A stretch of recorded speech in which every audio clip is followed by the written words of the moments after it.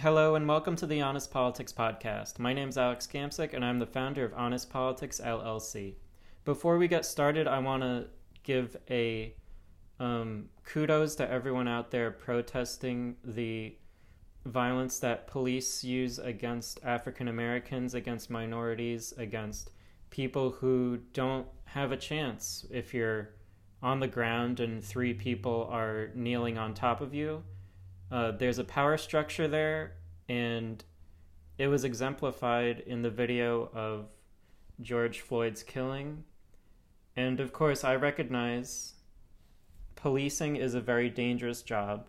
I do not have to go to a job every day where I fear for my safety.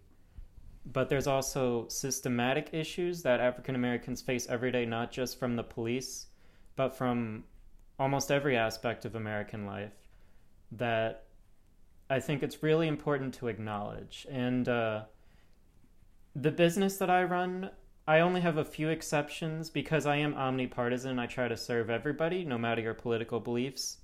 But I do not serve people who discriminate, encourage violence, or illegal activity.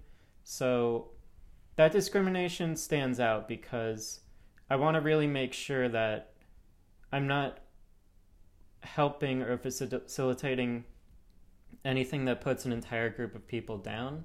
And in my opinion, when an entire group of people is already down, you need heavy hands of justice to rebalance the scales towards the equality that we should all want. We should all want equality, and the simple fact of the matter is that it does not exist right now. So I wanted to take the time to say that. How best can I help? Because I've studied politics and public policy. How best can I help this situation? And I think one way to do so is to talk about focusing events, which is, in my opinion, a critical way to get policies passed. Because, also in my opinion, nothing's going to change until policies are passed that change the status quo. Hearts and minds can change. There can be cultural changes and all that's important. I think you're seeing some cultural changes happening right now in America. But policy change is another important thing because it rebalances power to where it is not right now. So to start, we're going to go over the 4 theories of public policy processes that I studied in graduate school real quick. And then I'm going to talk more in depth on I'm going to basically look over my notes from grad school and kind of read them off.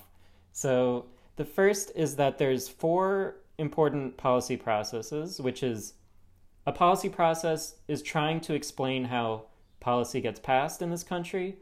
And these models are all imperfect, but they all illuminate a little bit on how American policy works. And it's mostly focused on the federal government. So first we have John Kingdon's 3 streams theory, multiple streams framework. It expands on what was called the garbage can model, where you kind of just throw a bunch of solutions and problems into a garbage can, shake it up, and then policy comes out. But what we have here from Kingdon is a distinct stream. So you imagine 3 different rivers running parallel to each other. One is filled with the policy problems. So you think of what's going wrong, and you have that running in one stream. Of course, there's a bunch of different problems, and it's all very complicated, but it's in one stream. And then you have the policy. So what are the solutions that exist out there? What do we already have? What can we improve on? The actual policies run in another stream. And then you have politics. Who is in power right now? Where is power trending? Who has it? So that's the 3rd stream. And when these 3 streams converge, then you can have major policy change come about. So it's important to realize that if 2 of these streams connect, it's not going to happen. If the streams stay separate, nothing's going to happen. So what brings these streams together? Well, one major thing is that policy entrepreneurs are people who have a very heavy hand in policy. And policy entrepreneurs, they can be in the background, kind of doing backroom deals, or they can be more out front and negotiating with people on TV and all this stuff. But they have a really heavy impact on at least one of these streams. Then if you have what's called a focusing event, which I think this country is going through right now in terms of pandemic policies and in terms of racial and policing policies, it has the potential. So repeat, the potential, not the guarantee. But a focusing event potentially can make policy change. It can make those three streams converge and spit out policies. So that's the three streams theory, when politics, policy, and problems converge, mostly because of a focusing event. And then you have punctuated equilibrium theory. One of the first podcasts I made was about punctuated equilibrium theory, so you can go back to that one. But it also focuses on focusing events. Sorry if I say that word too much, but I think of it as a balloon where, change happens pretty incrementally in the United States. That's how the Constitution was designed. But think of the balloon being inflated slowly, and then it pops. That pop is policy change, and that policy change that pop usually happens because of a focusing event. So again, we have an event that happens, whether it's a quick thing or a slow thing. It's defined as an internal or external shock to the policy subsystem. It sounds like we're in a pretty big shock right now. That's what's happening. This is a focusing event, which again has the potential to puncture that equilibrium and bring about policy change. Those two were what I always thought of as the simpler models, and they had broad implications. Now we're going to look at two more specific models. The first is one that I studied more than the other three. It's called Advocacy Coalition Framework. Okay, I studied this thing all semester and I didn't remember what it was called. Multiple coalitions of groups, that whether it's like lobbyists and politicians and nonprofit groups and companies all working together on one side and the same kind of group on the other. And they're trying to battle it out basically for their preferred policy. So I'm going to do a podcast on this at another time, but I did trying to regulate egg laws in California and make sure the hens have a better life. So you had the egg industry on one side, you had animal rights people on the other, some politicians were on one side or the other. What happens is one coalition will kind of take over the other within this policy subsystem. And again, what do we have in the Advocacy Coalition Framework? Focusing events. A focusing event may cause one coalition to win out over the other coalition.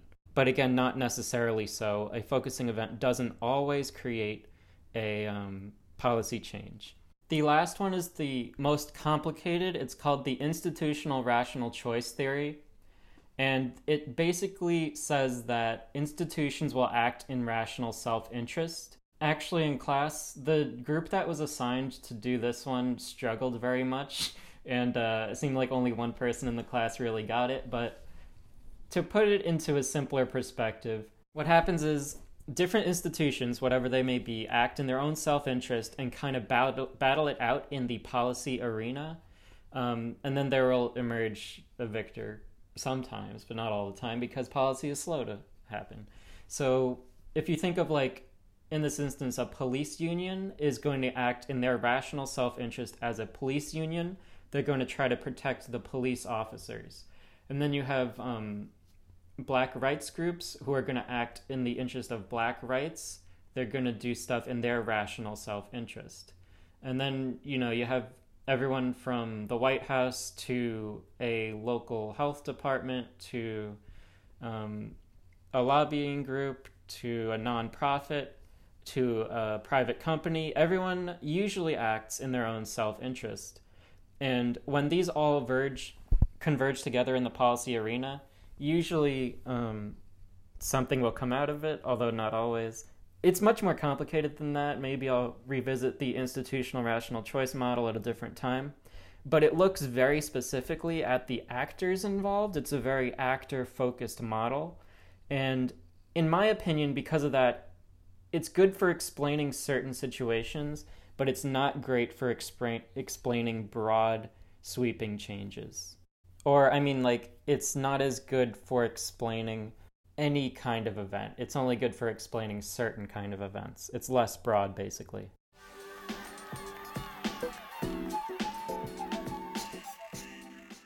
I'm going to keep going through my notes now that I've explained those four and talk to you about some of the things that I thought were important enough to write down in 2016 when I took this class. So one of them is agenda setting. Agenda setting happens before most other parts of the policy process. It's when the person or the people with the most power, I guess to explain it, President Obama, when he first came into office, primarily focused on the economic stimulus package that was supposed to help with economic recovery. He tried to pass a cap and trade bill. He tried to pass the Affordable Care Act, which did get passed. You can see there's a shifting of agendas. The president, it says in my textbooks, is the most powerful agenda setter because when you have more visibility, you have a better chance of setting the agenda. Also, think about it because the Congress has a hard time setting the agenda when there's 538 of them. It's hard to have one policy goal come out of such a diverse group of people. But agenda setting is never just one actor. There's always a bunch of different things going on that lead to whatever the agenda happens to be. And that agenda can be muddled and confusing at times as well. The author here, Kingdon, so we read John Kingdon's textbook. He's the multiple streams guy. He said that comprehensive rational decision-making is one way that some people think policy change is happening, and he said it's not really reality. It's very hard for people to keep all policy alternatives and goals in their minds all at once. There's just so much going on. But incrementalism is more of how we do things in America. That's because the system's designed that way. The founders didn't want democracy in the sense that voters could very quickly shift from one thing to the next. When I said he, I mean the founders wanted more of a measured policy by the elites in society. They were a little pretentious and they thought that the common people could not be trusted enough to be the end-all be-all, which is why the Senate originally didn't have direct elections and stuff like that. But you can also see practically it's kind of weird to say that, for instance, we would rewrite the entire federal budget from scratch every time we made it. It's much easier to take last year's budget and change what's already on it. I mean, you think of these things that are thousands of pages long, and nobody really has time to sit down and rewrite the entire thing, have hearings on every single line item. You know, that's part of the reason why it's practical to have more incremental changes. People are also cautious of big change. People are nervous when too much happens all at once. You know, you see this in entertainment sometimes, these YouTube channels when they introduce, I know this is stupid, but when YouTube channels introduce new series or they change their intro or simple things like that, people may have been like, oh, change your intro, change your intro, change your intro, and then they change it and it's like, why is this different? I don't like different. So, and then we get to causal stories. So basically, politicians can take what's going on and turn it into a story. Stories resonate better with people than straight facts and figures like what I'm doing here. So if you see a politician saying, like telling a story, their speeches usually have a beginning, middle, and end. That's just a way that humans process things easier for people to understand. Now, there's a good amount of other notes on here, but I want to finish off with what I think is the best example of why this or these focusing events between the Black Lives Matter movement in a highly visible sense and the coronavirus pandemic, which is also extremely visible, even though the virus itself is invisible, we can see what's happening. We're looking at, I just labeled this Birkeland's Aviation Security. I think Birkeland was the author of one of the textbooks that we read, and he had a little thing on aviation security. If you think, like back then, before 2001, experts in aviation security, experts in terrorism, knew that, not that September 11th was going to happen, but that an event like that could possibly occur because of the problems with aviation security and because of what terrorists had previously hijacked airplanes. You have these hearings on Capitol Hill, and some of the subcommittees I've followed have very good suggestions. They bring on the world's top experts on these subjects, and then they either die in committee or do not get voted on at all. So I can imagine that's what happened with airline security. Is no one really paid attention. But then after the horrible terrorist attack, people paid attention. You didn't have anyone saying, this is not the time for airline security questions. This is not the time to rethink our Middle Eastern policy. Those things happened immediately because a terrorist attack is such a visible, immediate threat. It is a focusing event that shocks the entire policy system, and every single politician in this country had to respond to it in some way. That's why we have much tighter airport security. That's why America did the things it did in the Middle East and is still involved in there. We still are in war with parts of Afghanistan. This line by some people after a mass shooting where, up to 24 to 50 people are killed, and you have some politicians saying this is not the time to talk about gun laws. But they weren't saying that after terrorist attacks, they immediately went to the issues at hand, saw what the experts were saying, and acted upon it. So what are we going to do for the coronavirus pandemic? What are we going to do for police violence? What are we going to do for racism in society? Are we going to let it become... it is a focusing event, but are we going to let these focusing events pass us by and do nothing? Or are we going to pass policies? Are we going to let the three streams converge? Are we going to let the equilibrium puncture? Are we going to have one advocacy coalition triumph over another? Are some institutions going to get what they've been fighting for in the policy arena for so long? And in one sense, the only way for that to happen is for the preeminent agenda setters, primarily our most powerful politicians, to set the agenda, to get the political will to get something done. And also, this is mostly federal government stuff, but there's going to be more policy changes on the local level. These different policy frameworks were designed for the federal government, but they can work at the state and local level as well, even though those are less visible and they impact fewer people. Because they're more localized, they probably impact those people more heavily than anything the federal government can do. However, the federal government does create the cultural economic impacts that reverberate throughout the country. They have the bigger podium, and actions by the federal government can trickle down to the state and local governments, not just through funding, but through an exchange of ideas and a setting of the agenda.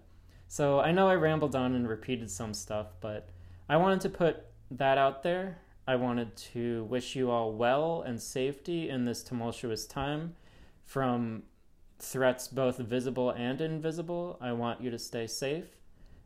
You can contact Alex at honestpoliticsllc.com with any questions.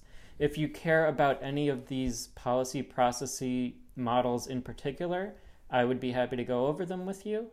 And I did not monetize this episode, and every service with my company is free for the first hour. That's always been how it is. I hope you have a great rest of the day, and I'll see you next time as we seek to discover more of the stories behind the statistics. I'm going to stick this little disclaimer at the end. Of course, I do not support looting or vandalism or illegal activity. So just so that you know, when I said I support the protesters, I place a difference between protesting and rioting. Just so you know. Have a great day.